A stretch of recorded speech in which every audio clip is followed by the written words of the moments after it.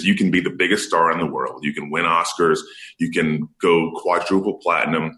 But if you're not using your stardom, your celebrity, your platform to motivate and form 6 degrees of separation with other celebrities and people who can make a difference and influence, whether it be through sponsors or people who, lobby or government agencies or whatever you're trying to accomplish, if you don't use that which you've built or what you've been given to help others, then why do you have it?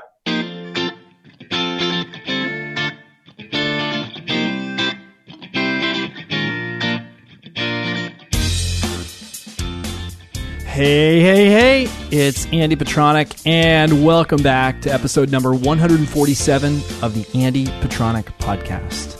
This is where it's my job to talk health, life, and well-being with the foremost leaders in the field, giving you the joy, knowledge, and inspiration you need to live your best life. Coming up in a minute, I'm having a conversation with former NFL football player, Super Bowl champion, and all-around, awesome man, father, husband, do-gooder for the world, philanthropist. His name is Kevin Carter. And I'll tell you a little bit more about that in a second. I was, we are in the second week of the Whole Life Challenge. Yeah, currently, the Summer Whole Life Challenge. And I've been thinking a lot about purpose and success and what defines success. What would make the challenge, what would make the next week of my life successful? How would I look back over that week and go, okay, this week was a success? Have you ever thought about things that way? I had not thought about things that way. I've thought about my life that way, but I've never thought about it in the short term.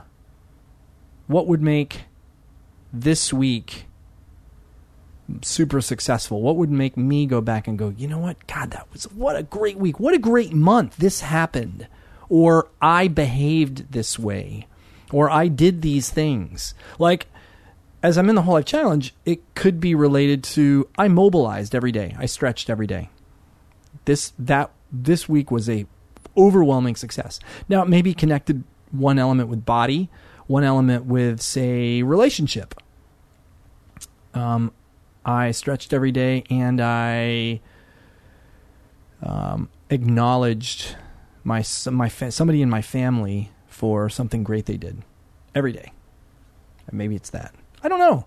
But it got me thinking, should I be more intentional about choosing the things that I'm going to feel good about having done each week? And then looking back and going, you know what, I did it. Cool. It's kind of like having goals. I look at it a little differently than goals. I don't know. Goals trigger an unwanted thing for me. I don't really like goals, but this seems different than that. So I don't know. I just throw it out there for you guys to think about. I've been doing more workout videos, body weight workout videos. You can find them all listed and contained at andypetronic.com/workouts. And they're body weight. They're meant to be done in the confines of your living room or your kitchen. Kitchen would be kind of funny. Maybe your hotel room. That's more realistic. They don't require any equipment. They're fast and they're effective. Promise. So you can check them out there. And if you go to my website, you can also subscribe to my newsletter. So I put out a monthly newsletter on the first of each month that just talks about things I've discovered, explored, found, watching, reading, related to health, nutrition, fitness,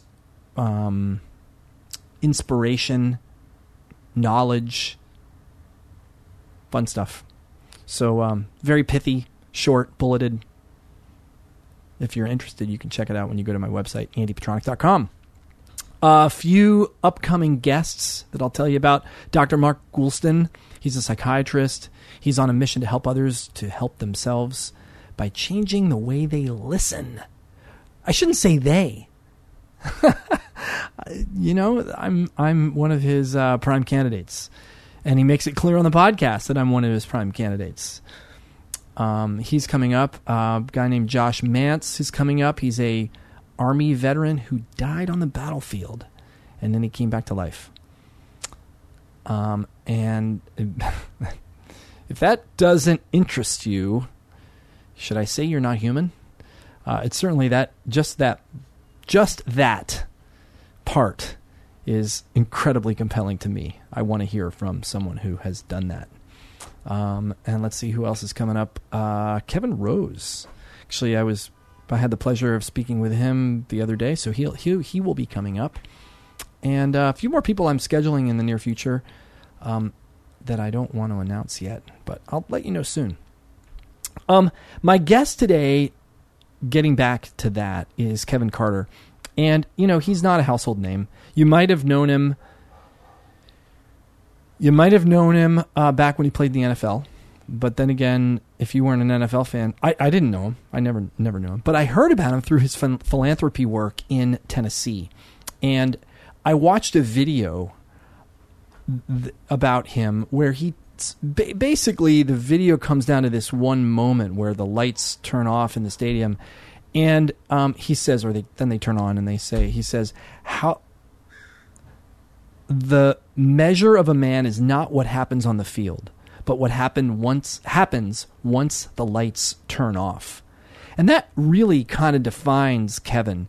He is about as honorable a human being as I have ever spoken with. He has this intense desire to help others and to make sure that he's using his celebrityness to further the joy in the world, to further the kindness in the world, to serve others.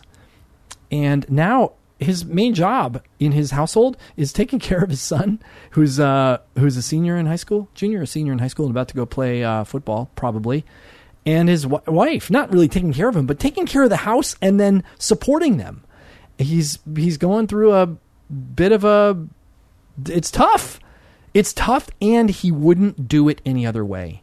And I think that's really one of the big takeaways I got from Kevin, how willing he is to do that work, chop wood, carry water, the mundane stuff that makes up our daily life. And he talks about it with such a inspiring tone that you can't help but really be inspired by him. So I'm not going to talk about him anymore. I'm just going to introduce him to you. And here he is. Enjoy. Kevin Carter. Kevin Carter, welcome to the Andy Petronic podcast. I almost said Whole Life Challenge, but it's one and the same. You probably don't know much about that, but I know a lot about you. I know a little bit about you. I was just telling you before we got on. I know a little bit about your the Whole Life Challenge. It seems that I would be an instant winner on the Whole Life Challenge. It seems that some of those lifestyle adjustments and changes have been a necessity for me. Right. After what I've done to myself over 14 years in the NFL. I've made a conscious decision that I want to live and live well and live for a long time and be healthy. So there are a lot of things that I do out of fear, right. For my own personal safety and future, just to ensure that I'll be here, that kind of fall in line with what you're wanting to achieve. Well, that actually brings me to right very neatly right into the beginning of this that I wanted to introduce everybody to is your philanthropy work. And the thing that drew me immediately to you, I really, really, really want to talk to you, is the beginning of your video when you say it's not about what happens on the field. It's what happens when the lights go out and you leave the field. What do you do then? That's the measure of your call it hero work. Yeah. What can you tell me more about that? Where did that come from? What? I think that's a really deep question. You've done this before. I have done this before. Yes. I'm sorry if I need. Do we need to warm up on some other? No, that's okay. You know what? I've been told that personally that I'm somewhat incapable of small talk. So I tend to dive into deep conversation with complete strangers. So, Cool. So here goes. The term hero work to me is very organic, and it started from a time when I was a child. My mom and dad, a little bit about them. My dad worked for UPS for 32 years. My mom was an accountant that worked for the state, the Department of Revenue. Totally self-made. They, moved. They got married at 22 years old, had $400 in their pocket, and they left a small town in South Georgia and moved to Miami. And they started their life, and they wanted something better for their two sons. And when I was a kid, I was a dreamer. I was expressive. I was really oversensitive and somewhat dramatic as an adult. But when I was a kid, I had really bad eyes, and I had issues. I had problems. My mom had sickle cell anemia, which eventually took her life when she was 56, when I was 29 years old. And but growing up, she was always somewhat sickly. I'm going somewhere with this. And so when she was carrying me, she really experienced a lot of what they call sickle cell crises. And so when I was born and I couldn't see. My eyes were underdeveloped, and it took a little while, and they didn't know if I would have my eyesight. And so when I was a little older, when I was about 4 or 5 months old, is when they found out that I could indeed, after testing, that I could see and everything, I was responsive. And I just turned out to be really nearsighted, which later was fixed with LASIK. But when I was a kid, I had these really thick glasses, and I was pleasantly plump, and I had a bit of a speech impediment. So I had a lot of things that weren't necessarily making me popular on the schoolyard. But I was a dreamer. I was this person that, I would be emotional over things. I would react strongly. And my mom, God bless her soul, she was wonderful. She was always telling me that God had something special for me, and that God had a purpose for my life, that I was supposed to be someone who would make a difference. And I said, why do you say that? And she says that God has to prepare you to be the kind of person to be, to do great things in life. And you can't just achieve greatness and do these wonderful things and give up yourself in an unselfish way that doesn't seek accolades or glory for yourself, but looks to help others. And to me, that's what a hero really was. And so when I was a kid, my room was decorated with Star Wars and Superman, and I was a huge Superman fan. I loved the fact that he was this nerd reporter from a small town, and he'd take off his glasses and, go in a phone booth, and he saved the world. And he was so humble.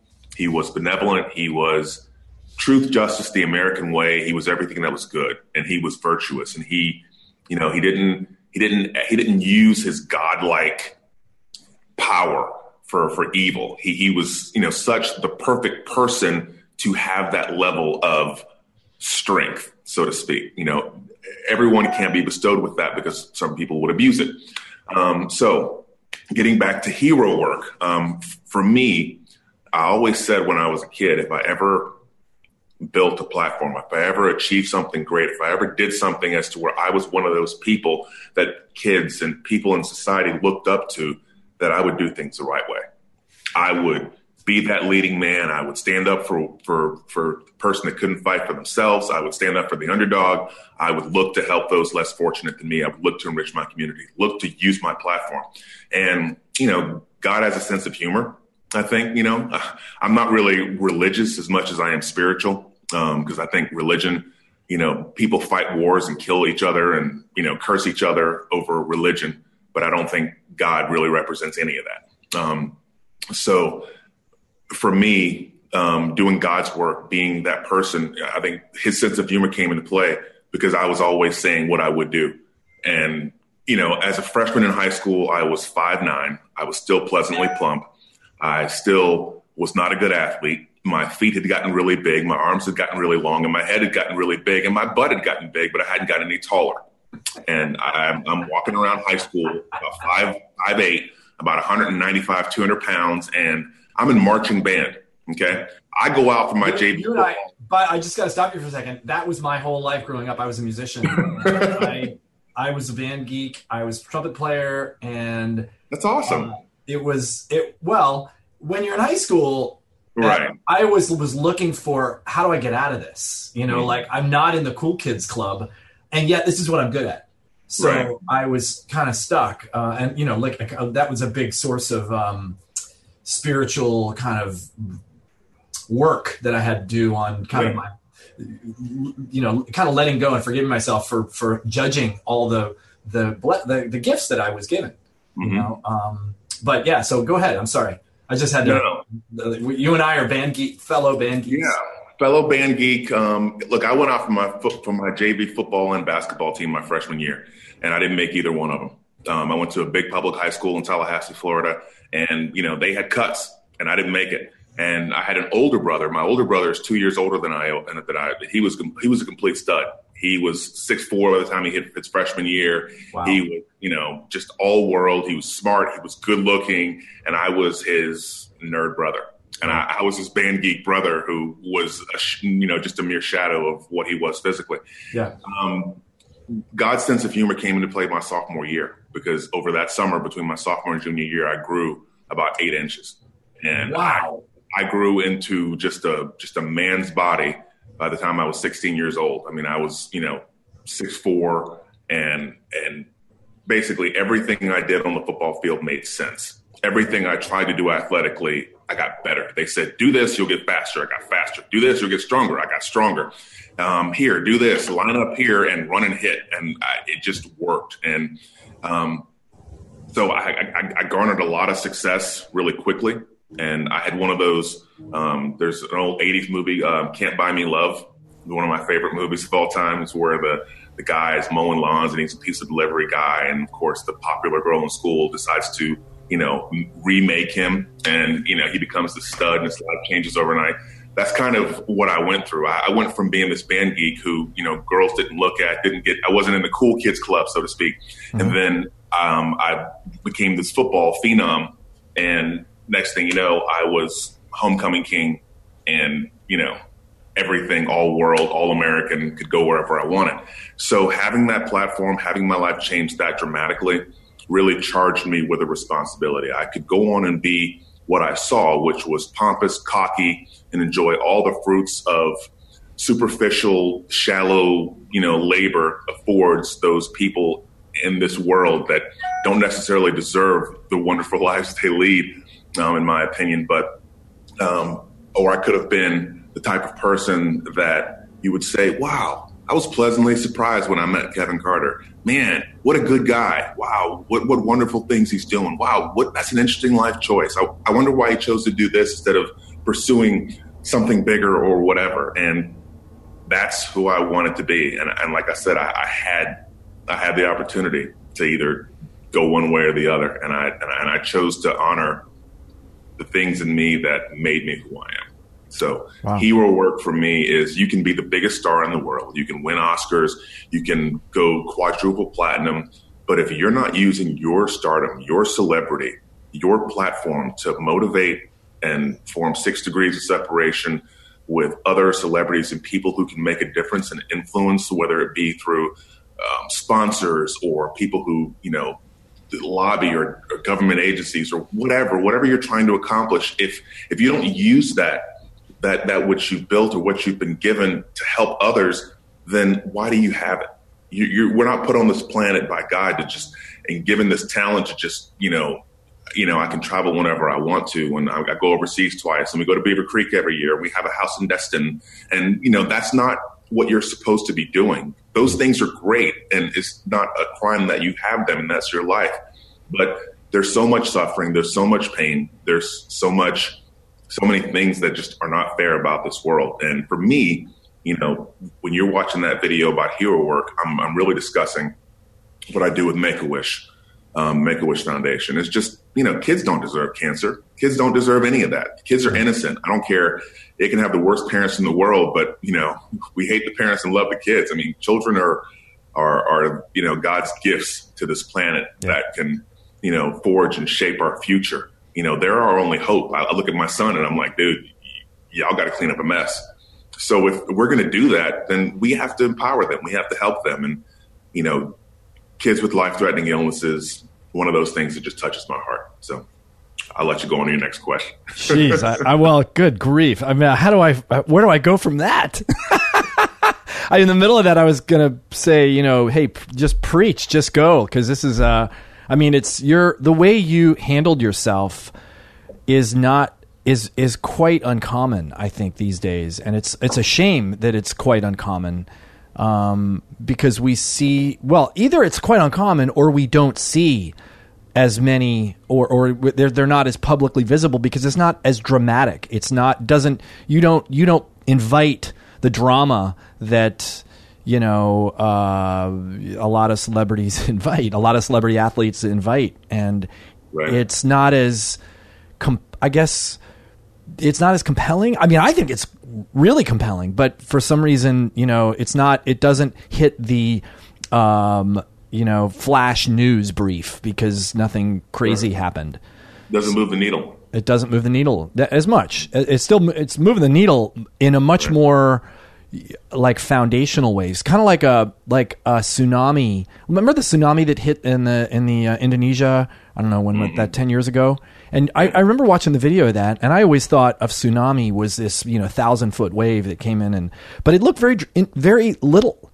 But man, when that thing hit, I mean, it just inundated, and that's more like what I see your work as. You don't really see it coming, and it's not dramatic, and it's not, you know, oh my God, but the impact and the drive of that is just, it's a tsunami. It's yeah. The lives that we can touch and the impact that we can have.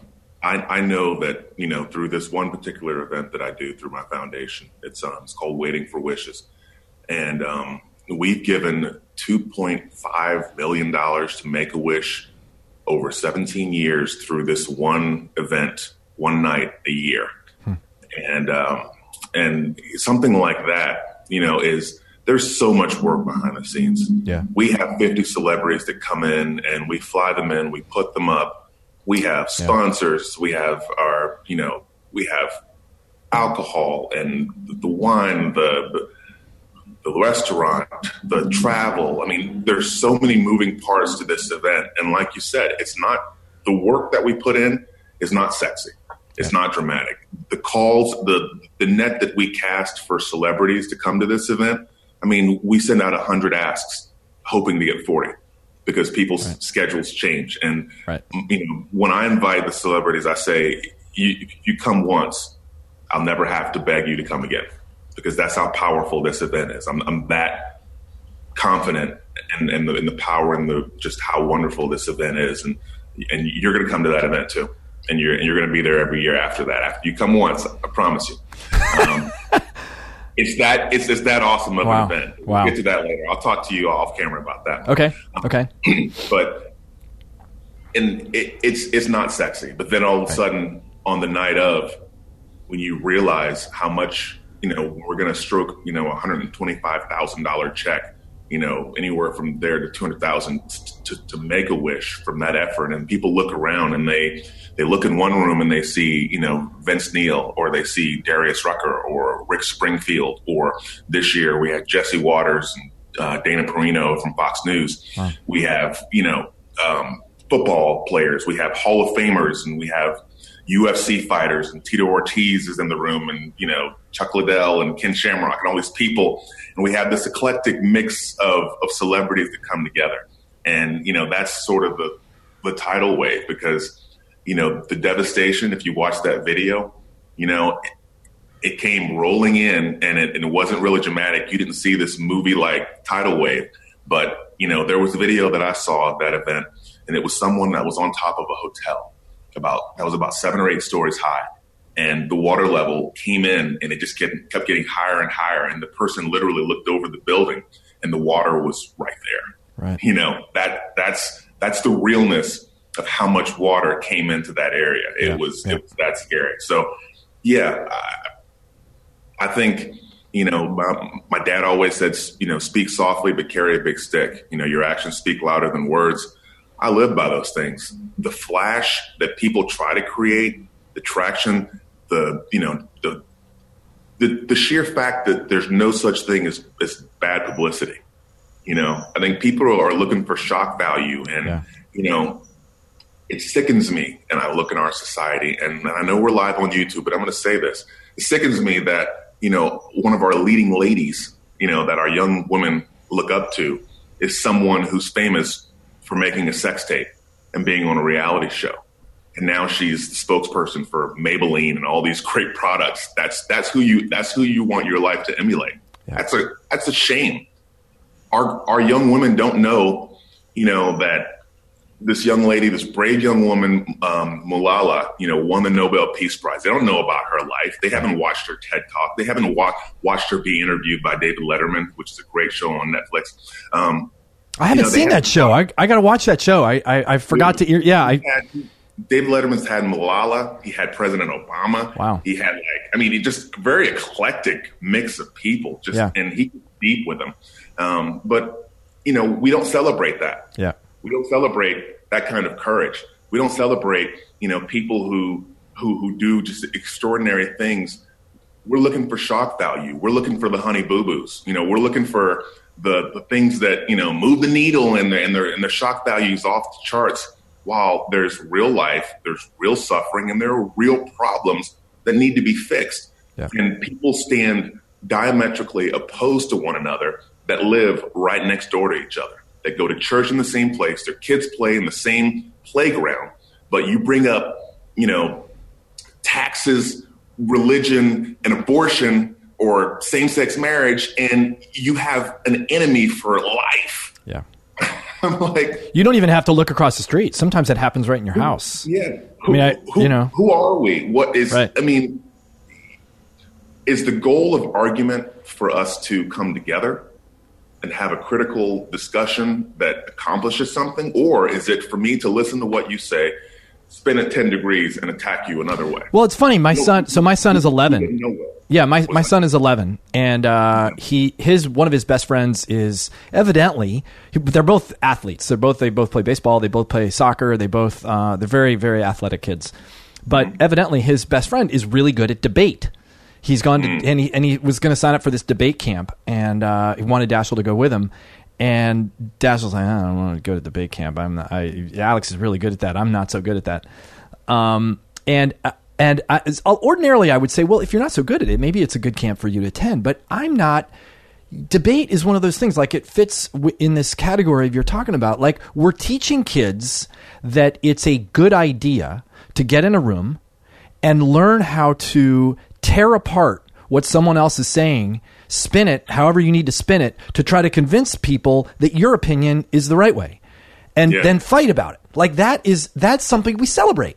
And I don't get, how does that advance the conversation? How does that bring us together? It continues to teach people that is the way to communicate, and there's no communication going on at all. It's two bulls, just going head to head, battling. Yeah. I did something interesting at the beginning of this whole life challenge. I got my blood tested through Health Test Express. I wanted to see if 6 weeks of eating the way I know serves me and improves my life. I wanted to see whether or not it actually did something on the inside. And Health Test Express is the easiest way I know to do that. They send you a little test kit.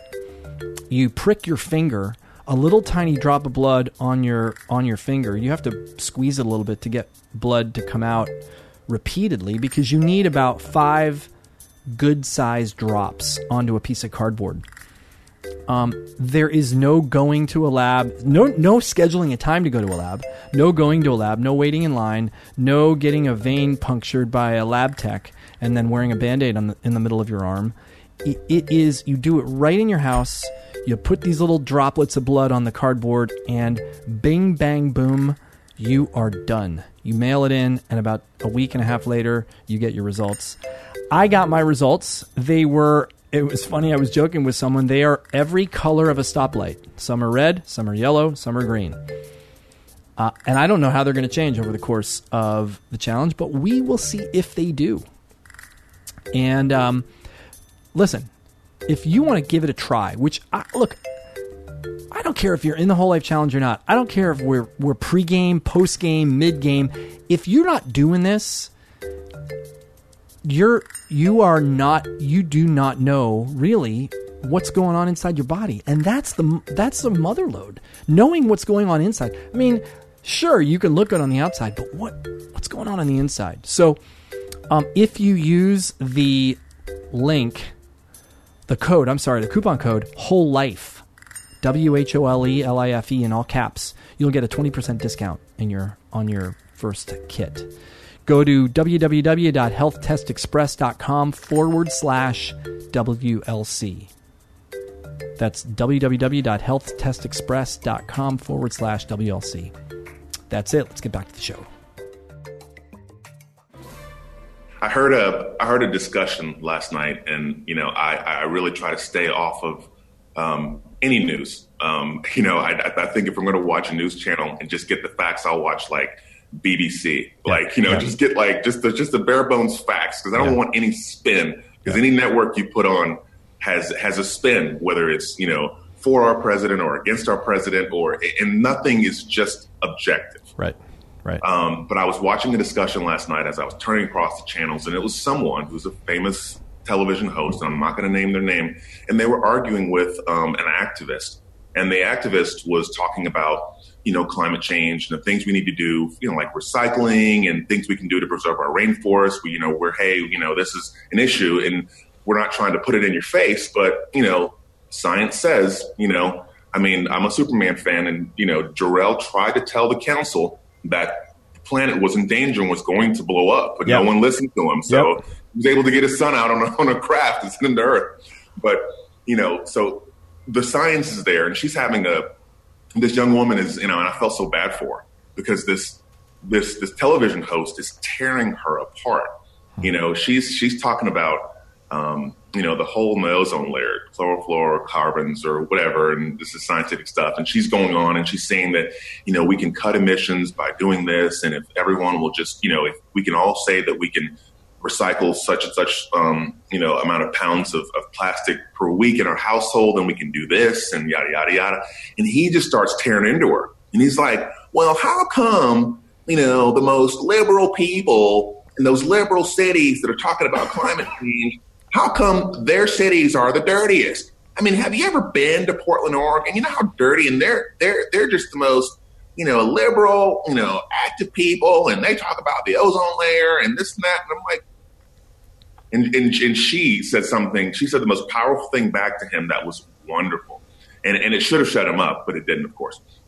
She said, "We can do both.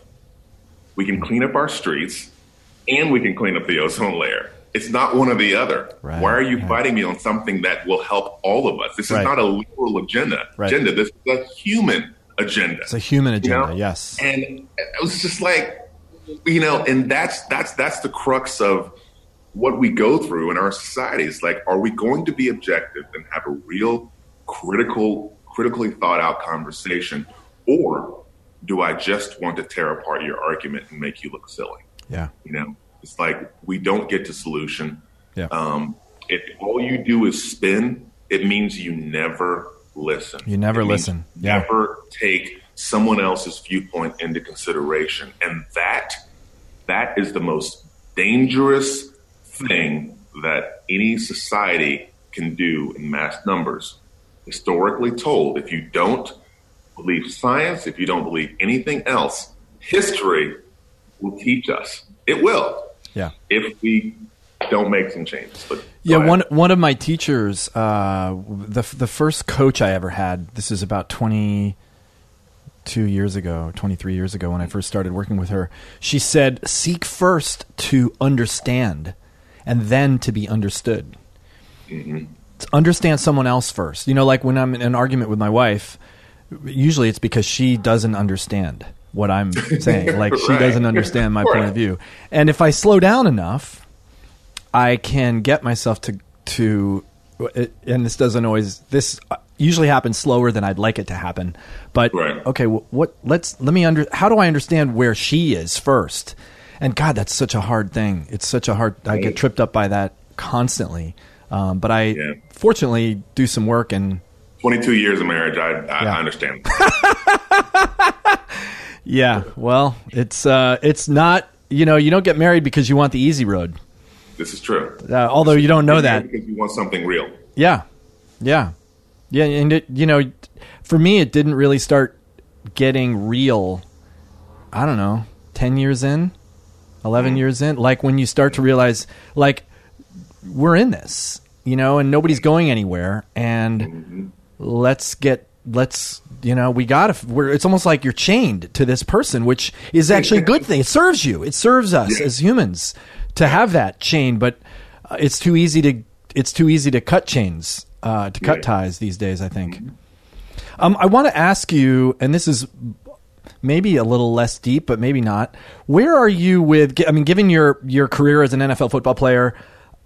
This is very present for me because I have an 11-year-old son, and he loves to play flag football, and so he plays flag football. He plays soccer. Where are you at with concussion? With concussion protocol, with your kids, with the whole? I mean, God, I watched Will Smith's movie. It is unbelievably disturbing what is going on in the world of what we're discovering about the little tiny traumas that go on in the brain all the time. I think the real crime, the real danger here is the years that the knowledge and the understanding of what was actually happening. I think so many years that evidence was withheld. Right. I think no one knew. I think now that we know, I think we're so much better at assessing it. Dare I say, the game practice, the preparation is smarter. The athletes are better conditioned. It's kind of a catch-22 because people are better conditioned. Evolution of man. People are bigger, faster, stronger. Yeah. It's a more violent game, but at the same time, no one's doing 2-a-days, 3 hours, both practices and pads anymore, like I went through. Right. It's like when I go to an NFL training camp these days, I say, man, I could be playing now. If I play now, I could play 20 years ago. I know I played 14, but hell, I could play 30 years if the game was like this. Right. And it's not as barbaric as a game anymore, but it's still a violent sport. It's still everything about football that you think it is. It is. And it's about your will. It's about, how much am I willing to sacrifice my body in the name of competition for this lifestyle, for achievement, for glory, for the gladiators, triumph in the arena.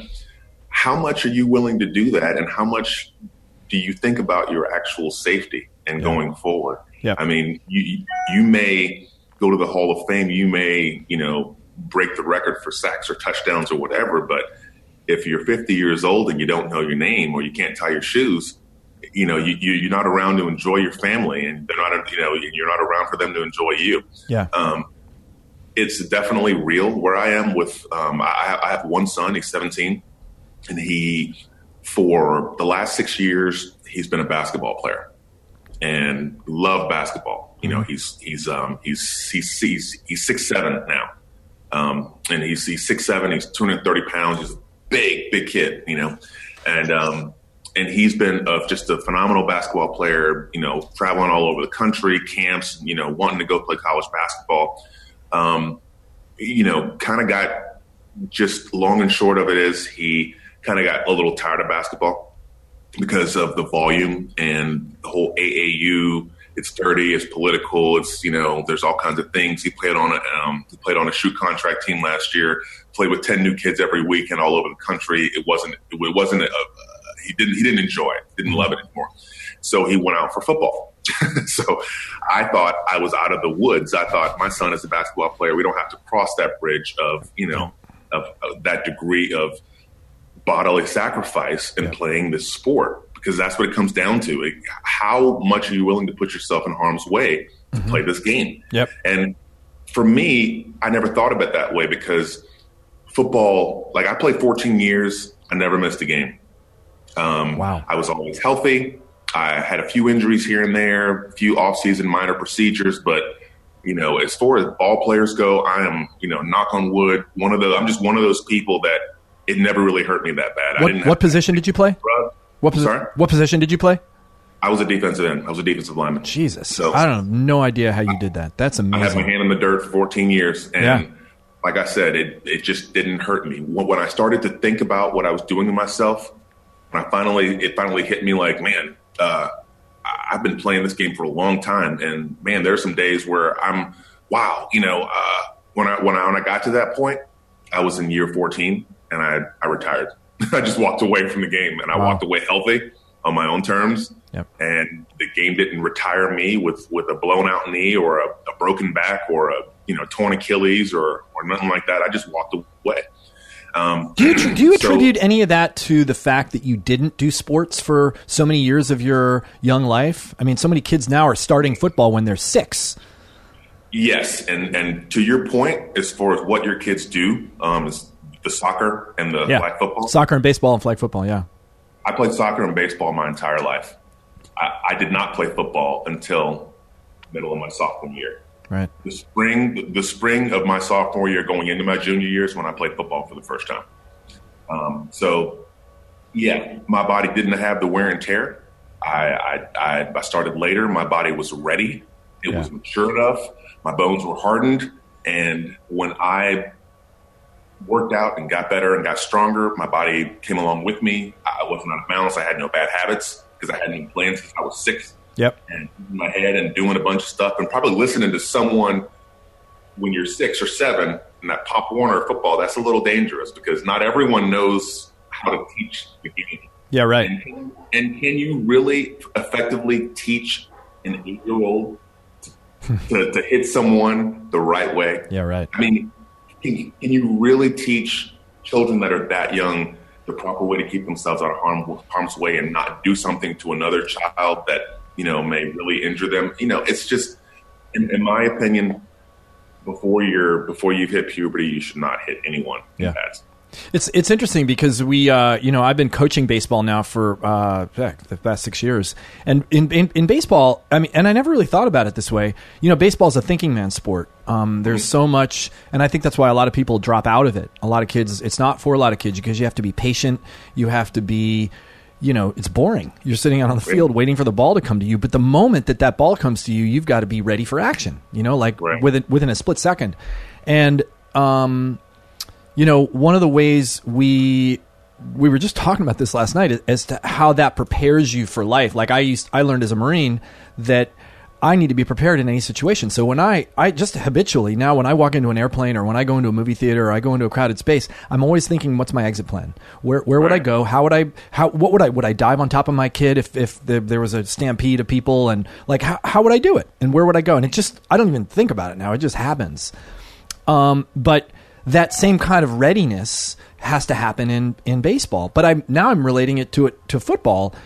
The split second decision you make to dive at a person or, go helmet first at a person or versus not, and whether or not a kid can actually make that kind of split second decision and whether that's fair to make a kid. Because in baseball, usually there are no major consequences. You miss the ball goes under your legs. You throw it to the wrong place. You throw it over the head of the first baseman or whatever.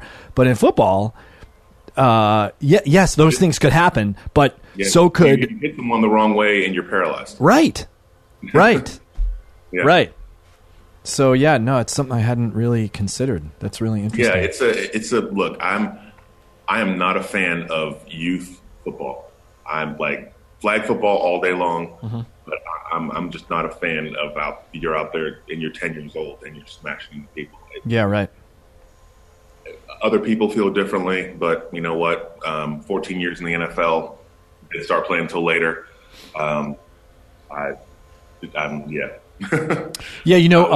We on my baseball team, Derek Mays. I don't know if you know. Do you know Derek Mays?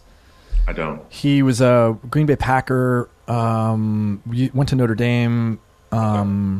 Super Bowl winner. But his son was on my son's baseball team. And we used to talk about baseball and, hey, when is he going to let his kid play football? He goes, Kid's going to be athletic. He's going to play basketball. He's going to play baseball. He's going to play, whatever he wants to play, but he ain't playing football.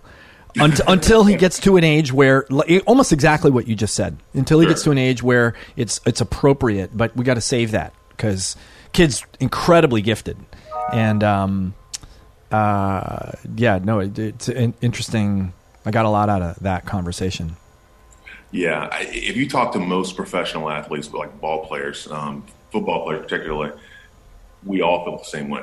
Like there aren't a lot of us that will endorse having our children play, when they're 8 years old, right. Hitting people, playing tackle football. Right. Most of us feel that way, right? And it's funny when you get a group of us together. There are so many of us that didn't play until later, or we were 2-sport athletes or 3-sport athletes that just kind of fell into it as kind of the thing that it just favored us as timing, or but the stories you don't hear, like when you hear about a baseball phenom or a kid who, was really good at soccer or a swimmer, they've been doing it since they were 3. Baseball, right. I mean, the kids been hitting like this and doing all this and learned this when they were 5 years old. They have their video, whatever. Football isn't that way. Right. Most times you don't have like that kid who was a phenom at 5 years old and he's knocking the crap out of people. Most times that kid is done by high school, or even if he plays in high school, it's all about the timing. And I just think your body has a shelf life, and there's only so much abuse is really going to take. And I think it's timing. And I was really lucky that way because I caught football. Football found me at a time where I was growing, and I grew into everything that I wanted to do. And it was a very natural progression. Well, there's a warriorness to football that is not present in a lot of those sports you were mentioning, with triathlon or gymnastics or swimming or whatever. And, as a warrior, I don't know if I'm a former warrior, a former Marine, which they say once a Marine, always a Marine, man. Always a Marine. Are you kidding me? Yeah. No, right. No. They say the big thing is you're not an ex-Marine, you're a former Marine because you're always a Marine. But, I would never say that learning the things that I learned. Now, they're very essential life skills that I learned as a Marine, but that doesn't mean it's appropriate to teach a 10-year-old that. You don't want 10-year-olds running around with M16s and because they haven't developed that discernment to, right. and the decision-making stuff that is required. And when it comes to life and death stuff, which I know football is a game, but it's closer to life and death stuff than a lot of other sports. So go ahead. I get what you mean. Like there's an ageness that I think that is appropriate for those kind of combative sports. That doesn't mean that the skills aren't good. Hey, get out the ladder and do the ladder training. Get out the hurdles and do the hurdle training and do the lateral shuffles and the all the skill, like incredible skill work you can do and have fun. Throw a football and learn plays and all that stuff. But in terms of the combativeness, not so good. That's the element of football that's different than any other sport. Yeah. And unless you're a boxer or a wrestler or something like that, something that's physical, that nature. But there is a physicality, a malicious intent of violence that if you have it, if you can tap into it, if you can tap into that warrior mentality inside of yourself, if you have reckless abandon and no regard for your own safety, then it helps you. Right. It serves you well. That's why, and I tell people this, and I tell them very seriously. I said, look, you may think that I'm a polished, well-spoken, nice guy. I'm spiritual. I do charity work. I'm a good dad. I try to be a good husband. I do dishes. I mean, there's a lot of redeeming qualities about me. But when it comes to crossing the white lines, if you ever met that guy, he's a different guy. Right. He's an honorable man. Yeah. And he's an honorable warrior. But if you are in his path and you are the person who is on the other side of the line, then I have no regard for your safety. Right. I have no regard for you at all. You are the enemy. You are the opposition. And either I beat you or I have to go home and get a day job.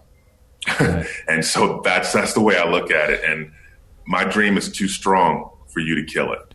My drive and everything that I've worked for, all that emotion comes out when you step on the football field.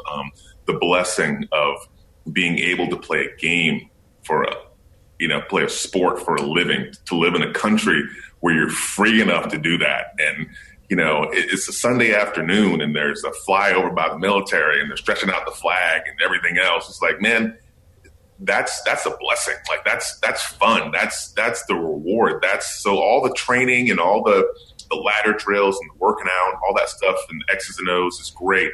But that heart factor, and I know that's kind of probably consistent with any sport. You feel that motivation and that love. Yep. But violence in football, it comes to a whole new level. Yep.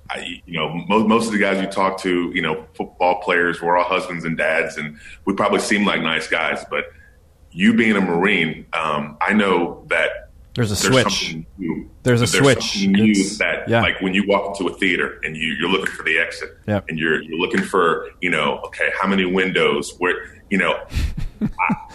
I was never in the military, okay, but I think the same way. I'm wired in such a way as to where I'll never sit in a restaurant or in a public place with my back to the entrance. Yeah. If I do, I'm sitting across someone that I trust. Right. Because they got your back. Yeah. One of those little things, and that's.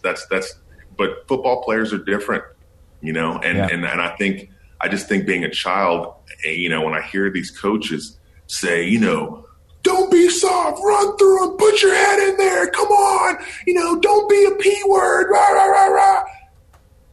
And you're like, this kid is 9. Right.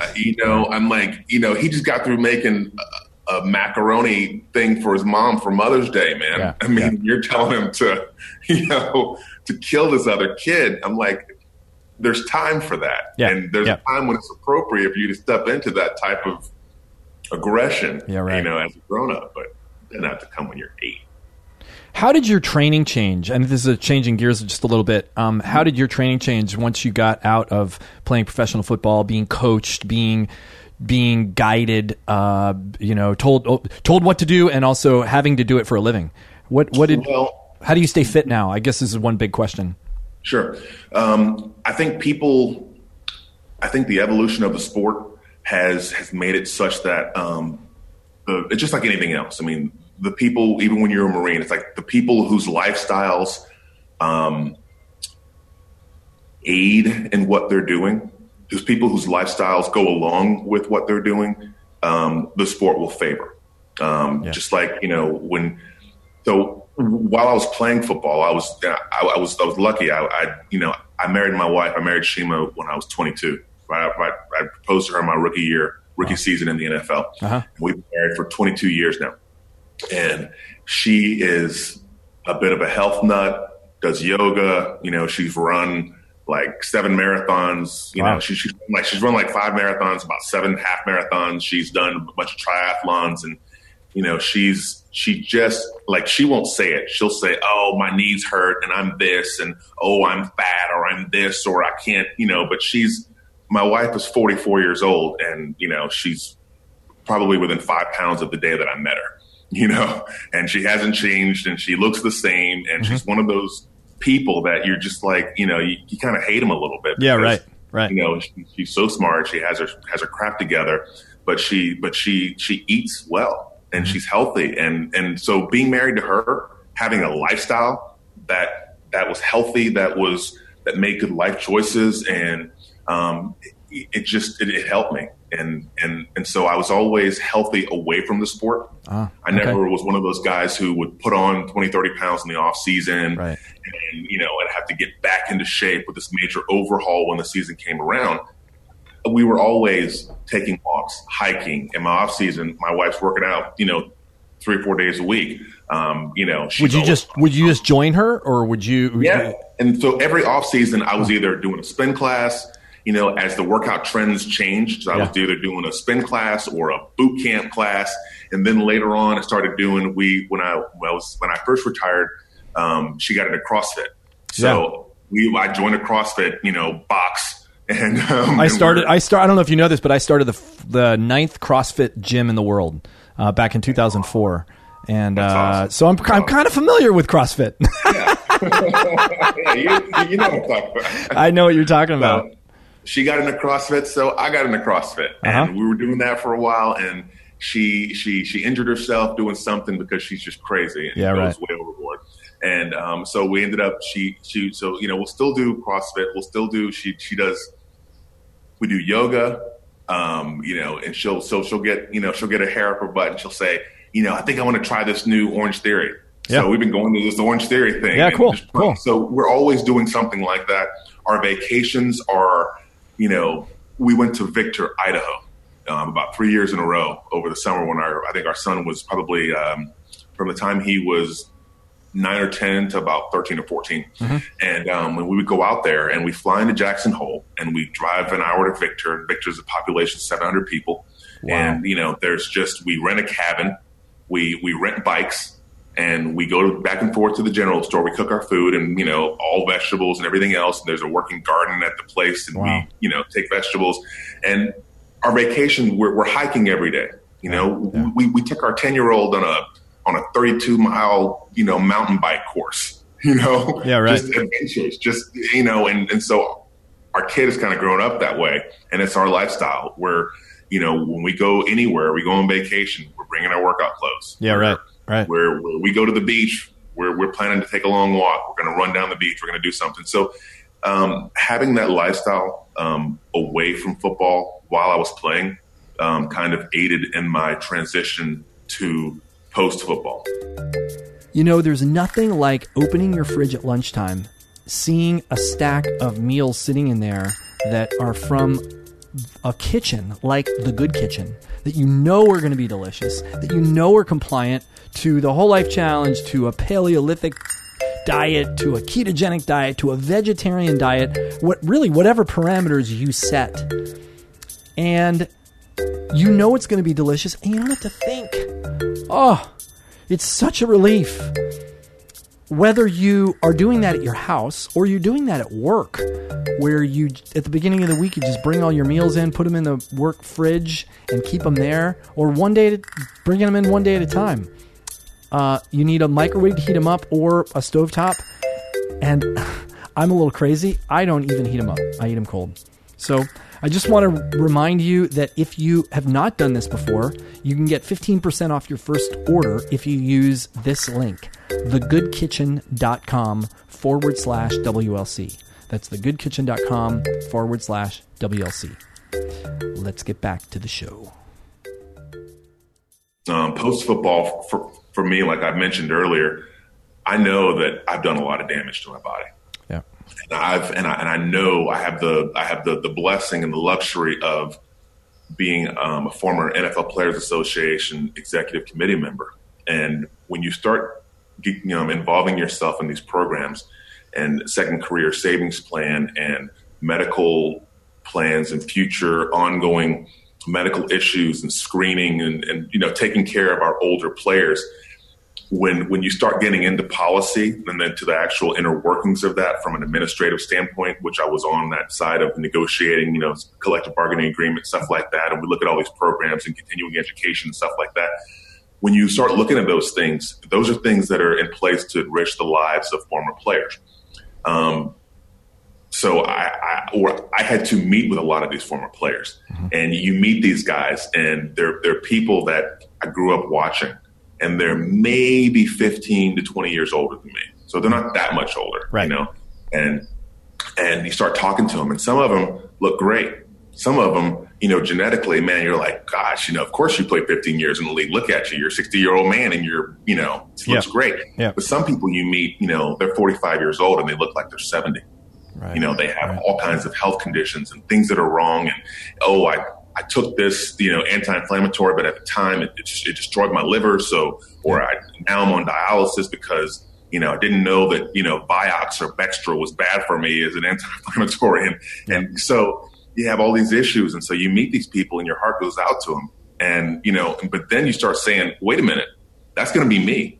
That could possibly be me if I don't take care of myself. Yep. So look, I made some decisions along the way to play at times when I probably shouldn't. Mm-hmm. I made some decisions at times to, when my shoulder's separated and it's not going to go back in the joint, they just tape it up and put a little Novocaine in it and I go play. Yeah, right. I've done that more often than not, right. And in the name of competition and that warrior inside of me, but you're going to pay the piper someday. So I am lessening the blow of Father Time. I am continuing to try and outrun that older, decrepit version of myself that's chasing me. He's chasing me. Right. I get up and I work out, and I finish my workout. I'm like, he's eating my dust, and as long as I keep running, as long as I keep forging forth, and finding different ways to stay fit, and I think it makes all the difference in the world. I have to believe that anyway.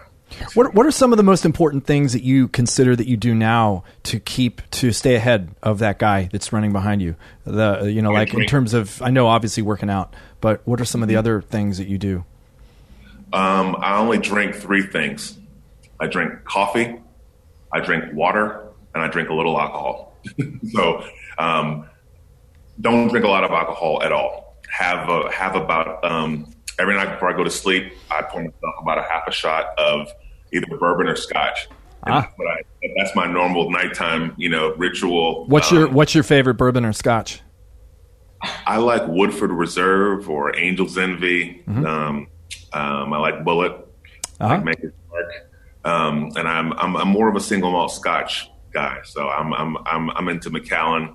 I love Macallan. Yeah, love that stuff. A friend of mine got me a bottle of, I think it was 20. Was it a Macallan 25 or 20? And I had no idea at the time. I'd never had Macallan before, and I had no idea what I was drinking. And I started pouring it out for people in shots in the bottle. And he goes, "Dude," before you do that, you may want to look to see what that is." And I got through half the bottle, and I did that, and I'm like, "Holy shit! I'm putting this away." I hope they were people that you cared about. They were. They were. It was my own birthday party. So it was worth it, but I didn't know what I was pouring. So for me, I drink tons of water. Okay. I drink water all day, all night. How much is tons? Just out of curiosity. How much is tons? Out of curiosity, do you know? Do you measure it? Is it a gallon a day? Is it a liter, 2 liters? I've never measured it, actually. What I do is, in our house, we have these water coolers. We have the big jugs of water that we replace. Yeah. Gets delivered. And I keep a glass, and it's a 16-ounce glass. Mm-hmm. I keep the glass right on the counter next to the water cooler. And there's one next to the water cooler downstairs, and there's one next to the water cooler upstairs in our house. And literally, and my son, he for a while he thought that the glass was magic because it would always be full of water, and he never saw me fill it, And he says, "Dad, why is there always a full glass of water there?" And I'm like, "I drink that glass and fill it up like 10 times a day." And he's like, "I never see you fill it up. I see you drink it, but then I turn around and it's magically full again." So long story short, basically, I literally walk, like when I get up in the morning, first thing I do is walk to the water cooler and drink 3 glasses of water. I literally take down 3 16-ounce glasses of water where I'm like just full of water. Yep. And that usually helps in my morning routine. Yep. And kind of gets my body going. And all day, I seriously, like whenever I walk past the water cooler, I drink it. When I'm out, I make sure there's always no less than 2 bottles of water in my truck at all times.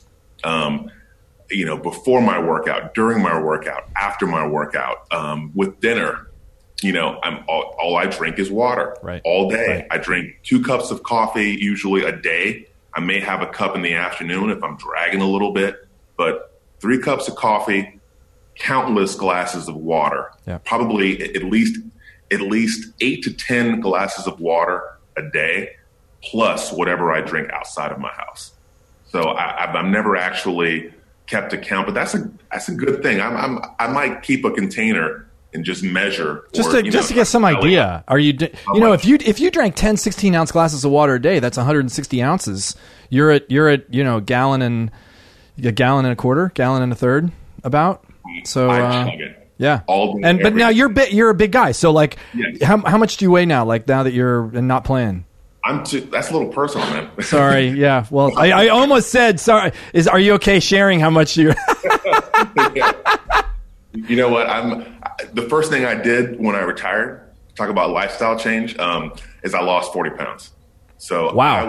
I was like probably 310, 315 at my heaviest. By the time I ended my career, so it probably wasn't 40. So by the time I ended my career, I simply couldn't be that heavy and keep the weight, because the older you get, the harder that is on all your joints, on your body. On your body and joints. So to play a game that I played when I was 27, and could be 315, I could, run all day, run through 8 brick walls, and I'm 310, and I'm 20, I'm 25, 26 years old, and man, nothing hurts. Yeah. But when you're 35 and you're still in the locker room, and, I couldn't be 310. Yep. So I was about 290, 295 towards the end, but immediately I lost like 30 pounds. Like I was down to 260 like that. And I think it was kind of drastic, and people were like, are you okay? Right. With your health?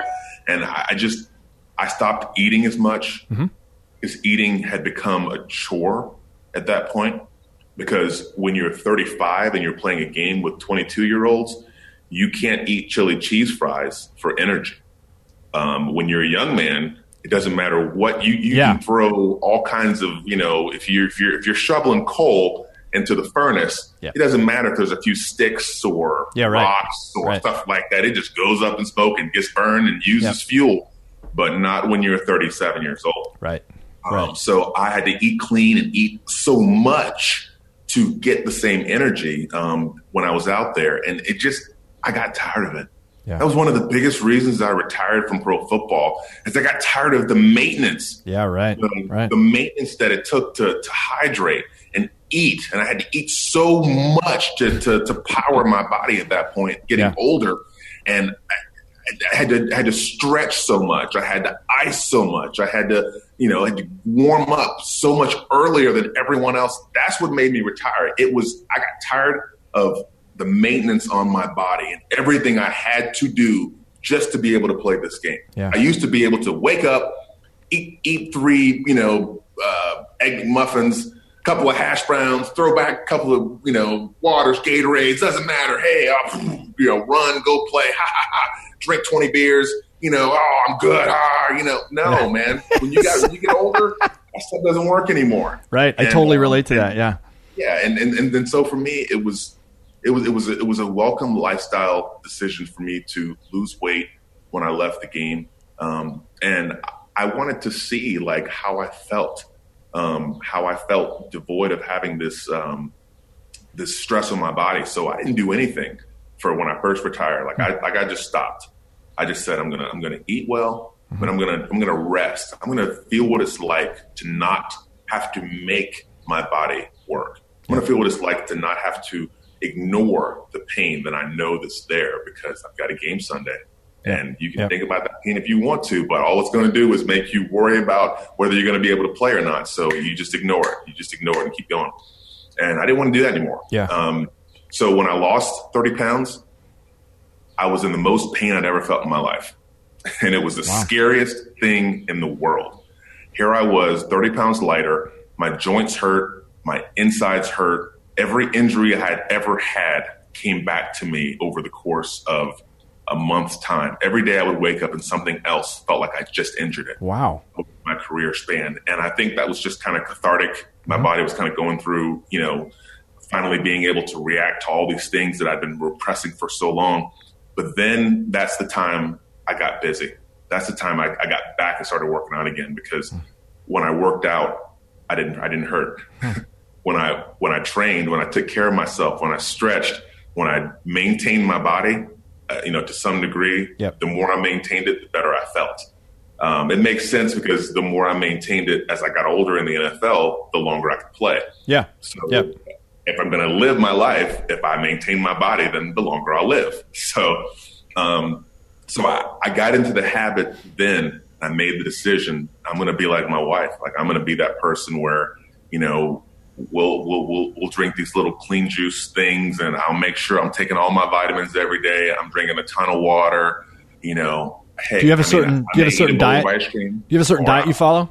Like, do you have a certain diet you follow or way of eating that you subscribe to? I read a book years ago called The Lean Bodies Diet. Mm-hmm. And it was so basic that it was smart.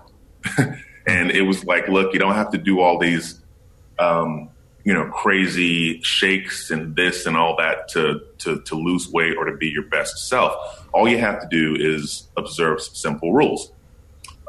Make sure that all your meals are balanced with protein, complex carbohydrates, and not too many simple sugars and fats or starches. But you do need some starch, but you need good starch. Yep. We need carbohydrates, but we don't need simple carbohydrates. Stay away from white flour, white rice. If it doesn't have any oats or grain in it, then it's not good for you. Mm-hmm. So I literally just started eating. When I would have a meal, I would eat meat and veggies and, a healthy starch. Mm-hmm. Whether it's a baked potato or a baked sweet potato or something like that. I started making better choices when I ate based upon this book.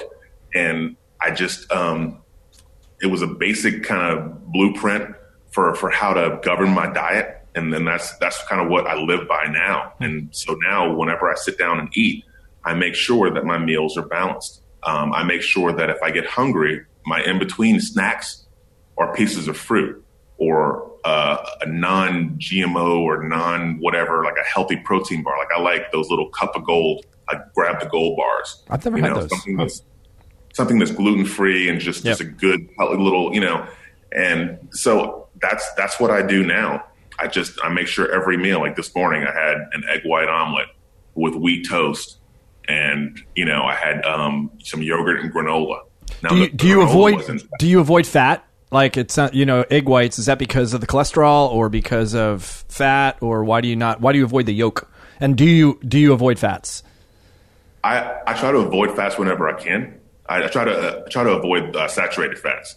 Mm-hmm. So I try not to eat a lot of butter. Yep. And stuff like that. And like the egg yolks, because I know there's going to be other ways that I'm not going to be that healthy. I know when it's time for me to have dessert, I'm going to eat a pint of Ben & Jerry's. Yeah. That's my poison. Yeah, right. And I'm not going to say no if my wife makes a cake or makes brownies or something like that. I'm going to enjoy my life. Yeah. But my everyday practice is that I'm mostly disciplined. So it gives you the flexibility. If you're always doing the right thing, if you're always drinking tons of water, and that's all I drink. I don't drink soda. I don't drink, iced coffees and teas and all this stuff. I drink water all day, every day. Right. So it gives me the flexibility when I say, oh man, we try this drink. Let me try this thing or this new shake. I can have one of those because all I drink is water. So, and that's kind of the same way with my diet. I just eat well most of the time. Yep. And so I don't really think about it. It's become a lifestyle change. It's become my life. That's cool. So I don't have to think about it anymore. Yeah, you and I function very, very similarly. I don't avoid the fat like you do, but in terms of eating well most of the time so that I can enjoy my, vices like ice cream. Ice cream happens to be one of my main vices. Pizza too. It's a weakness. It's kryptonite. Yeah. But yeah, well, look, I'm cognizant of the time because I know we're at the end of your allotted timeline, and I could probably. People know me on the podcast. I could go for another hour easily, but not everybody has that amount of time to give me. Yeah. I'm good for a little longer if you are. Oh, really? Oh, great. Yeah. How 10 minutes? When do you want me to cut you off? What do you think? It's up to you. Totally. I didn't know if you want to go another 30 minutes, we'll go 30 minutes. We'll go another half hour. Oh, wow. Awesome. Okay. That's fantastic. Given that scenario. So let me think back where we just were. We're talking about nutrition. Are there any other wellness practices that you employ? Do you in terms of consciousness, meditation, journaling, organization, like how you keep your life straight, like in those areas so that you can be your best? That's actually If anybody tells you that they have that aspect of their life figured out, they're lying.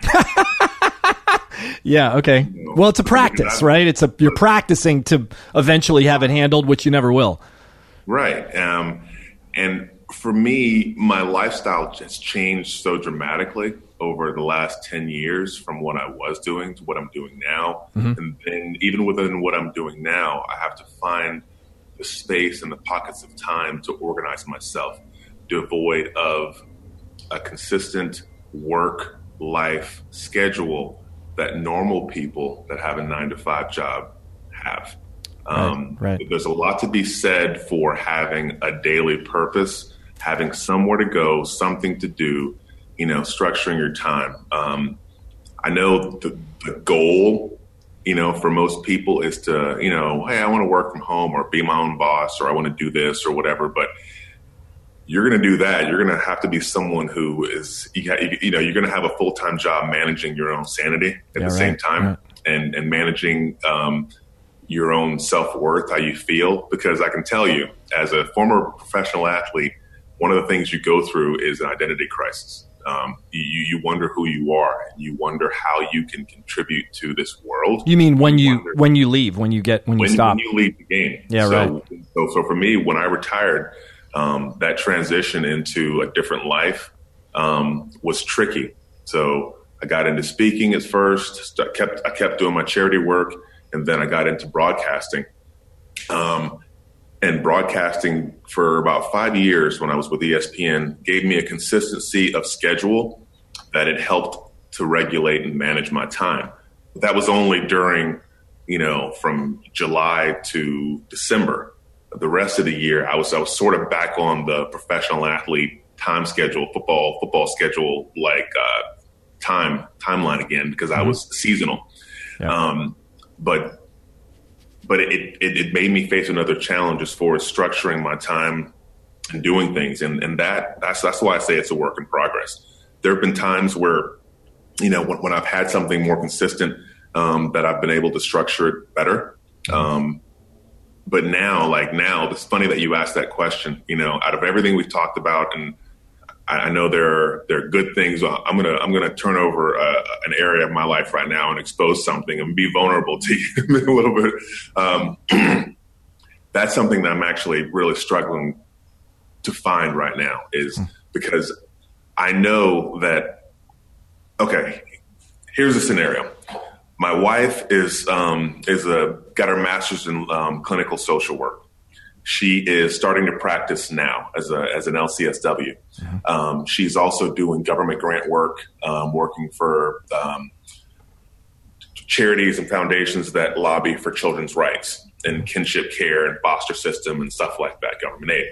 So she is forging her way in doing that. I need to be there for her. I don't have a consistent broadcast gig. It's not football season right now. It's it's the off season. So I'm around. I'm the person who buys the groceries.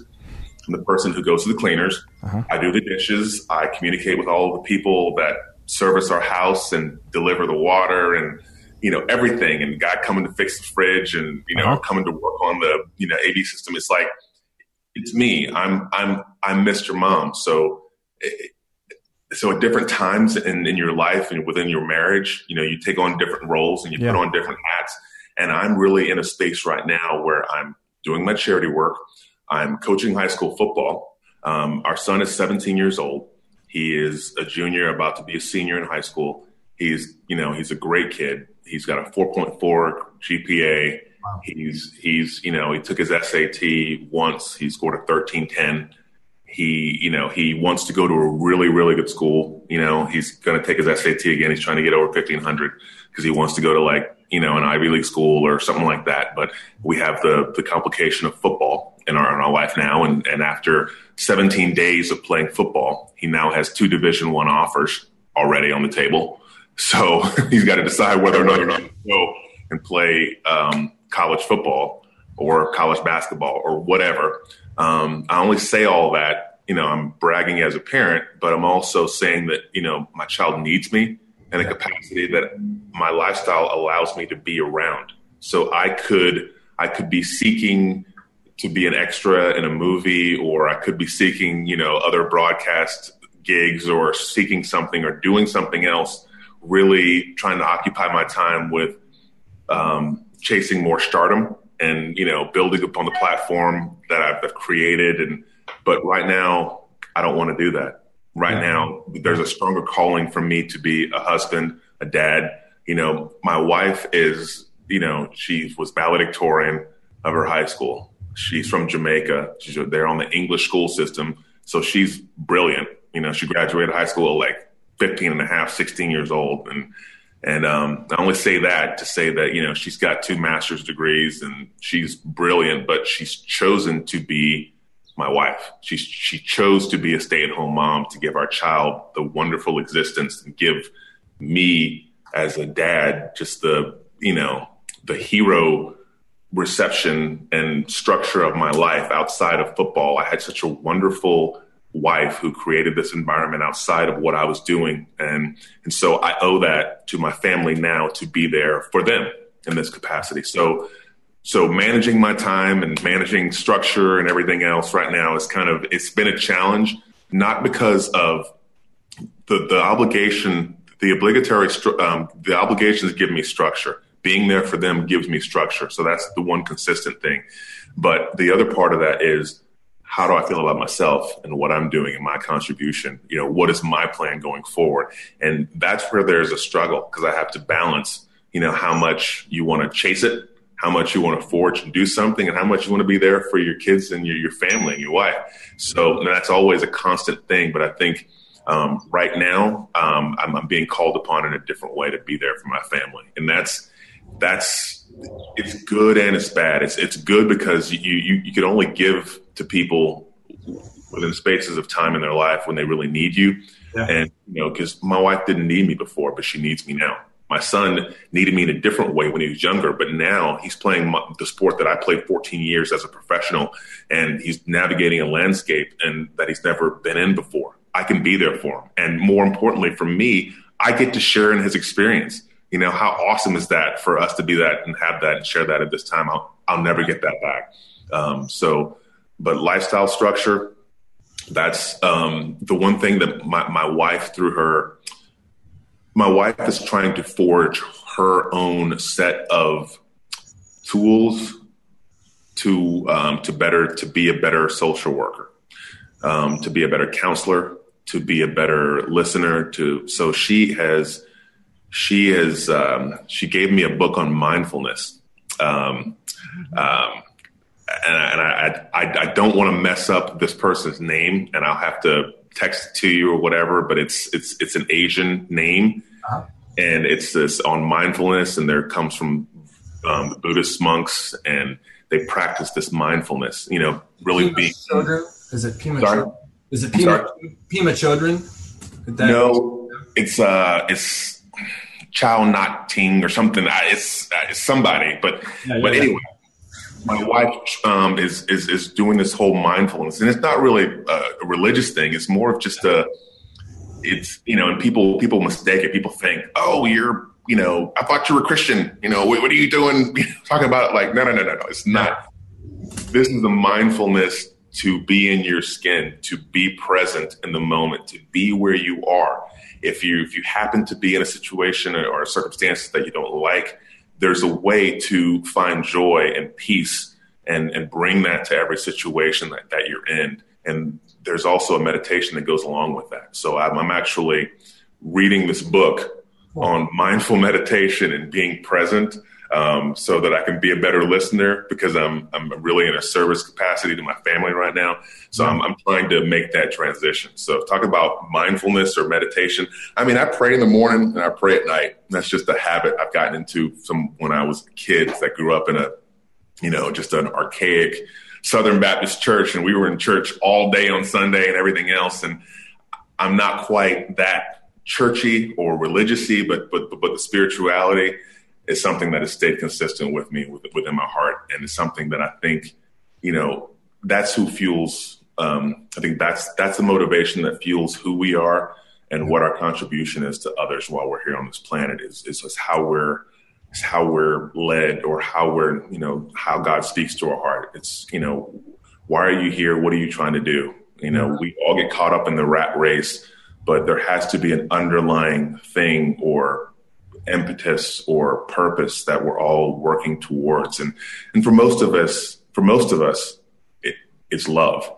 It's love of something, whether it's love of money or love of your family or whatever. But that mindfulness is what I'm trying to build right now, just to be present in everything that I do so that I can enrich every interaction and circumstance I find myself in.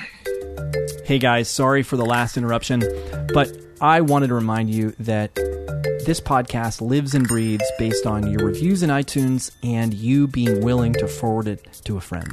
So if you're getting something out of this conversation and you think a friend might, do me a favor and send them a link.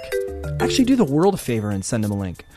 The more people we get listening to these conversations and then being willing to step up and change their lives, or learning a tidbit from one of these conversations, the better it is for everybody. So do me a favor and do that. And if you're feeling really good, please go to iTunes and leave a review. The easiest way to do that is to go to the link bit.ly/Andy Petronic podcast. That's bit.ly/Andy Petronic podcast. And that should open up iTunes for you, and you can go to ratings and review and leave a little ditty. So thanks again. Thanks for indulging this little reminder, and let's get back to the show. Well, I think it's interesting, what speaks to me about what you're saying is defining what success means. Like if you're, if you project yourself forward 30 years and you're looking back over your life, what would have to have happened for you to be able to say my life was successful? And I think for each of us, there's a different answer. Maybe there's not. Maybe it's all the same and, it's all just love. But I think perhaps there is a way to define that. So you can put in some landmarks, some things okay, I know that success means to me that financial, that's one area. And then emotional, and then, relationships or friends or whatever those things are, I think spending time on that question is incredibly valuable, because then you're not just working to work, and I think a lot of people are working you're busy. You're just busy at doing what? And is what you're busy doing leading to your definition of success? And if it's not, well, first of all, most people don't even know. Right. That question stops them in their tracks. Yeah. Most of us are on the hamster wheel of life. Yeah. Most of us are just grinding our gears. We're caught in Groundhog Day, day after day, the same reality, or we're caught in checking off tasks. Yeah. And I find myself guilty of this all the time, and which is why I make lists of things that I have to do. But I can truly tell you this, though, man, when I check off those things on the list, it makes me happy. Yeah, right. It really gives me a satisfaction. I agree. Me too. And these days, I'm drawing that motivation and that happiness from, I've got to go to the grocery store. I've got to buy a ground turkey and vegetables because our dog is allergic to everything. So we cook for him now. Wow. And I'm the one who cooks for the dog. So I'm thinking in my head, I've got to brown the turkey meat for the dog. I have an Orange Theory class I got to get to. I have to go to the grocery store and because my wife says that she's going to cook, but she wants me to buy the stuff so that she can cook when she gets home from work. I've got to, go and, make these calls because I've got this charity event going on. I've got to call these sponsors. I've got, I've all these little things to do. And maybe 10 years ago, that would have been a different list of things that I would have had to have checked off. Stretch, mobilize, ice, workout, take your supplements. Right. It's all about performance. I totally yes. But even on a macro scale, just for my life, you talk about happiness and what it looks like. 15 years ago, if you'd asked me what happiness or success would look like at 45, I would have told you, I left the game on my own terms, healthy, I'm doing games or doing broadcasting for this network, and I'm busy. I'm at the ESPYs. I'm backstage of, the Grammys. I'm this and that.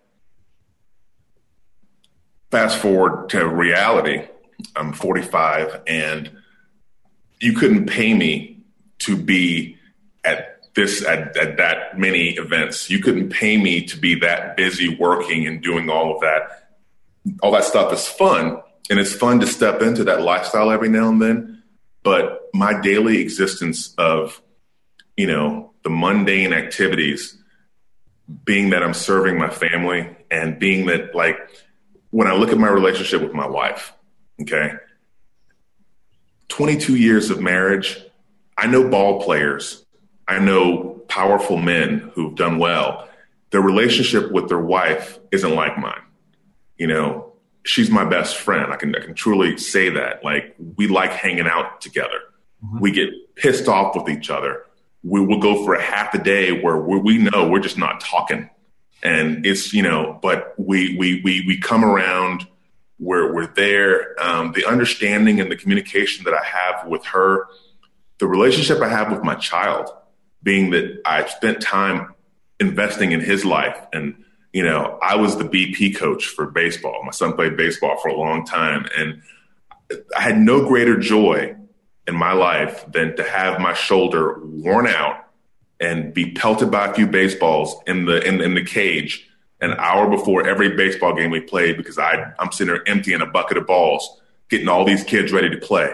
Yep. And, of course, they go on to the park and they're taking grounders, and you're left picking up all the balls and lugging, and I'm covered in sweat. Yep. But that was my existence in my off season with my son. So now when he's at high school and he works out, or he goes to work out with his trainer outside of school, who's a friend of mine that I play ball with, when he goes to work out with them, and I'm there, I take him, I go to his 7-on-7 practice, and I take him, and I'm able to be in the space with him, and my relationship with him is wonderful. It's great. I can talk to him. He can talk to me. He tells me things. That existence within my own family, under my house, I would have never had I not put the time in over the last 15 years. I would not have that relationship with my wife, and I could be like another guy, another ball player who has this family that he doesn't really know, has this wife that doesn't relate to him the same way, because she wants a real relationship, not just the fabricated one that you have when you're playing ball and you're so busy you can't be considerate, you can't be there, you can't be the best husband when you're in a profession like that. It's just all consuming, and it's a two-person profession, and there's a sacrifice that has to be made by that person, your spouse. Yeah. But that satisfaction of my life is so much more important to me now. And if you asked me 15, 20 years ago, my answer would have been different. But I'm so glad that I had the type of wife that challenged me to be a better man. Yeah. And that's one thing I truly believe too. If you're married to someone who doesn't frustrate you, that you don't get pissed off and you want to choke them out half the time or whatever, then you probably aren't in love. You probably don't have the best person for you. A person's not going to make you a better version of yourself. I'm a better man, a better person, and I'm getting into this mindfulness thing, and I know it's the best thing for me. It's going to help me organize my shit, get my crap on the same page with each other and be more consistent. But I begrudgingly, and I laugh at myself, but that's real. I think that's concrete. That's what sustains. That's true happiness. I see people, and people taking their own lives and the issues that we have. And, I read about Anthony Bourdain, and I feel so bad for his family. To be such a hopeless or such a place where you feel that that's the best alternative is a horrible place to be. But I truly believe that man's not meant to live alone. And the more you attach yourself and good relationships and invest in good people and good things, those things, you have a little bit more to lose. I have to be here. I got to be here for my kid. I got to be here for my wife. I've invested. I've done too much. I've worked so much in this foundation. I have to keep doing these events. I have to do charity. There's a difference, though, I think, in how I hear you communicating. It's not just I have to, I want to. Yes. I think that's a really big difference. Yeah. Right? It doesn't strike me as you're the kind of guy who's doing things because you have to. You're doing it because you actually want to. And that's a big shift that I think a lot of people could stand to consider making. I feel charged. Yeah. I feel charged by life, but charged also by my circumstances. I think to whom much is given, much is expected. I think we are lucky and we're blessed to be born where we're born at this time in history. And no one can help that. Whether you're from, it's 1 o'clock. Whether you're from like a quote unquote, crap hole country, or whether you're from the United States, we can't help where we're born. But man, if you are born into certain circumstances and you do have certain, and you're healthy and you're not one of those people battling a life-threatening illness, yeah, you're charged. Life has charged you. And look, I grew up in a Baptist church, so I'm going to quote one of my favorite hymns as a child. Okay. And it says, "A charge to keep I have, a God to glorify, who gave his son my soul to save and fitted for the sky. Do my master's will is my calling to fulfill. Be it all my powers engaged to do my master's will." And it's like, it's this long hymn, and you sing it out and everything, but the words touch me. The words say, a charge to keep, a charge to keep I have, a God to glorify. You've been charged because you've been given life. You've been charged because you exist. You've been charged because we're able to, experience love, union with another person, and create life. I mean, we're able to create magic, lightning in a bottle. We're able to bring forth another life that will have purpose and that will affect the world. Miracles that happen around us. That's what charges us with doing the right thing. And that's the thing. That goes back to the whole hero work, Superman complex, and everything else. I'm like, I'm sorry. I'm a good guy. I don't like bad guys. I don't like bullies. I don't like the abuse of power or things that are less fortunate because, and I don't like the idea of thinking that I am more important than a child of a goat herder in Nepal. Why is my life any more important? Why should I have something and that person not? Why?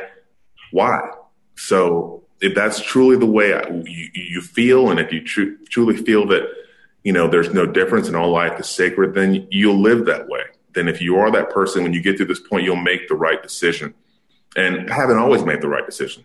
Haven't always been a good man. Haven't always done the right thing. But man, people say, "Oh, you're such a good guy." No, and I tell them, I said, "No, I just try real hard. Right. I just try real hard for those that I care about."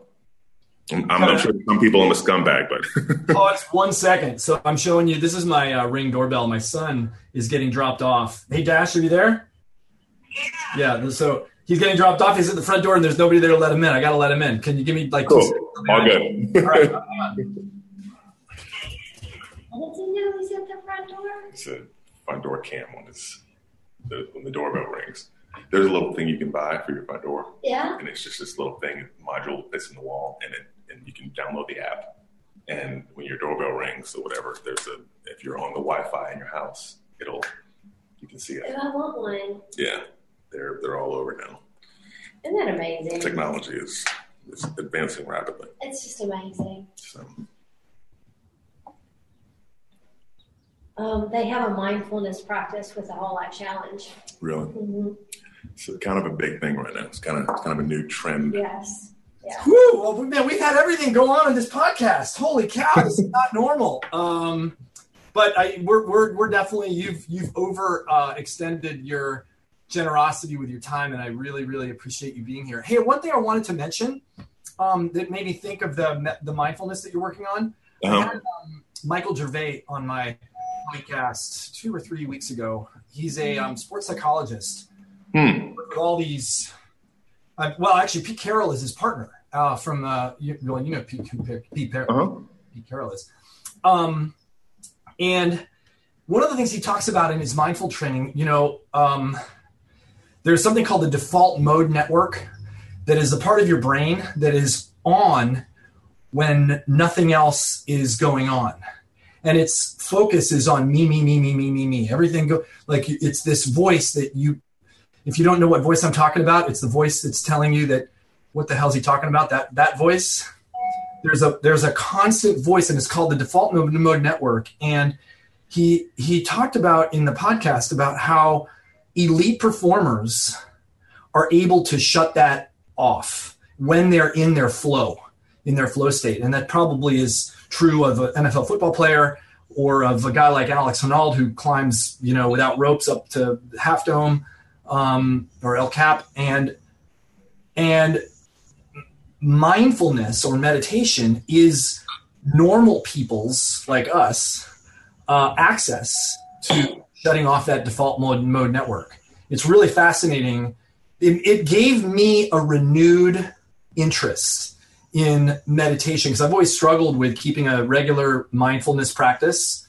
And because, I don't know, doing nothing, I have so many things to do that I have a hard time convincing myself that it's worth it to not do something. Right. Like not doing is not doing something. It's not doing anything. And it's this, battle I have with myself. And so when he talked about that, it shifted my thinking. Like the act of not doing is not doing. It's actually practice at tapping into this different mental state where there is no default mode network happening, and you are one with your breath, you're one with the current moment. I don't know, for some reason that had a huge, that shifted something for me in my own meditation work. And it's, just for your own consideration, if you're interested, that's a really good podcast to listen to, but you might check out his work. It's pretty cool. That does sound cool. I actually worked with a performance enhancement coach while I played. Actually, the person that introduced me to him was Dick Vermeil. And cool. Yeah, Coach Dick Vermeil. When I was a young man, he became my coach in my third year. I was playing with the Rams, my third year in the NFL, and he immediately recognized that I could be someone who could be a great player, but my emotional sensitivity got in my way. Yeah, right. That identity, turning on that switch, becoming that beast or that warrior or whatever, being sure of oneself, turning off the voice, turning off the default mode voice, and being able to just be present and just concentrate on what you're doing. Not worrying about the pain and the finger that I just broke, or the fact that I just got pancaked, or I jumped off sides. No, be present, be in the moment. 6 seconds at a time. Each play, each rep, each snap. Yep. And he helped me, find so many different things. But I think now the funny thing is I'm coming into this mindfulness. I'm being introduced to this mindfulness, and it's sort of bits and pieces of what I learned working with Phil, a person whose name's Phil Toll, and that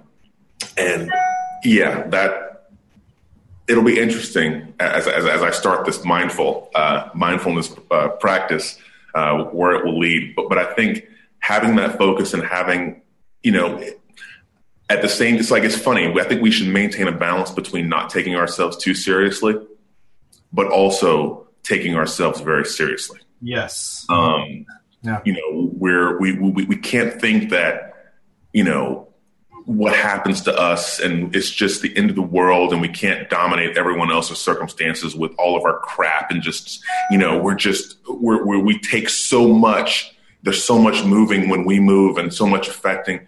But at the same time, if no one else pays attention to the finite details of your life and making you better, how are you ever going to be your best self?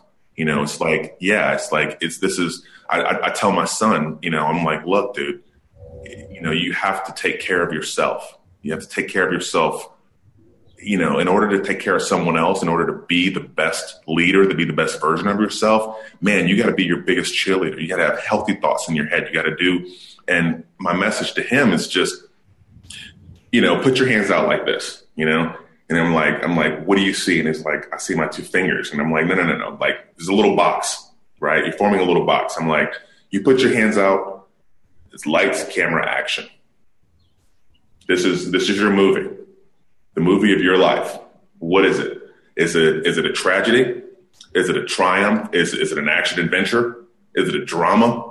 You know, what kind of a movie is it? And I'm like, you're living your reality. You're living the greatest story that you will ever experience. The greatest movie you'll ever watch is a movie of your life. You're writing the script and acting it out and being the director.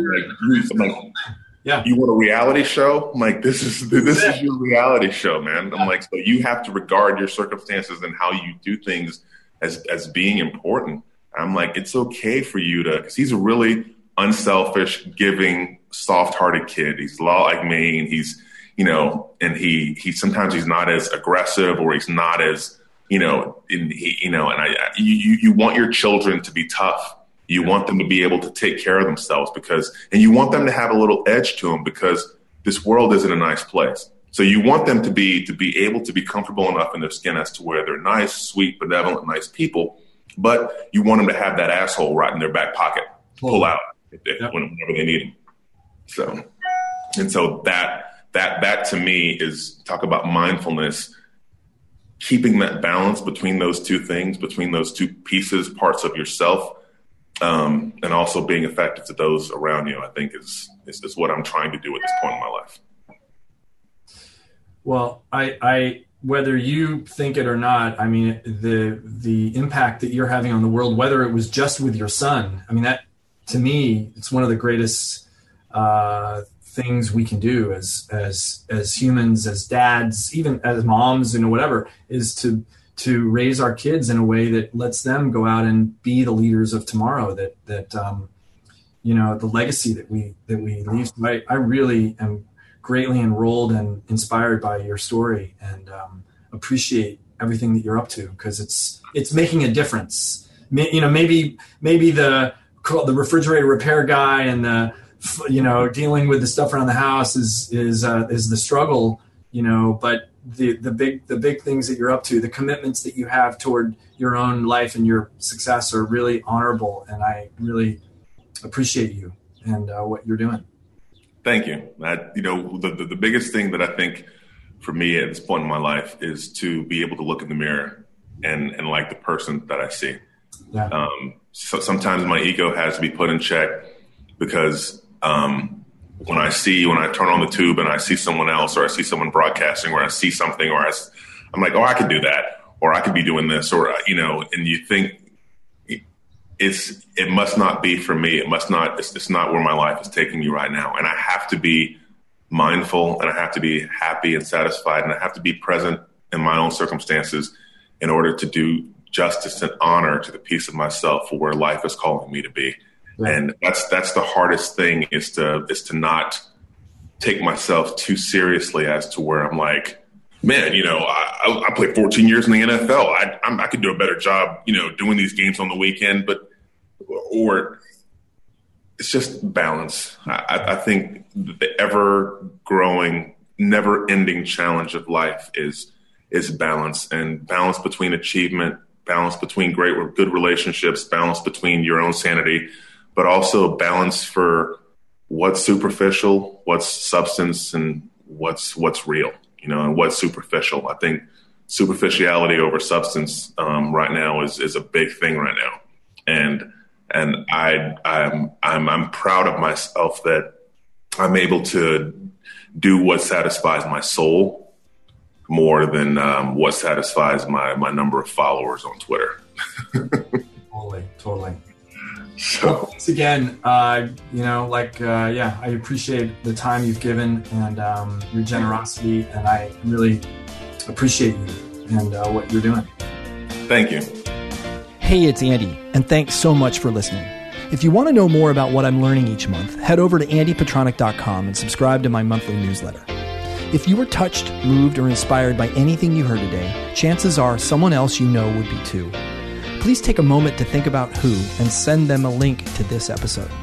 And if you're super stoked, please head over to iTunes to write a review. The best way to keep current on guests and episodes is to subscribe so that the latest one will automatically get delivered straight to your phone. The apps I used for this are Apple Podcasts, Overcast, or Pocket Casts. The Andy Petronic podcast is produced by our team, Winslow Jenkins, Becca Borowski, and Ernie Hurtado. Big thanks to Nikki Grudidaria for the artwork. You can find all of our episodes, links, and complete show notes at wholelifechallenge.com/podcast. I'm Andy Petronic. Thanks for listening.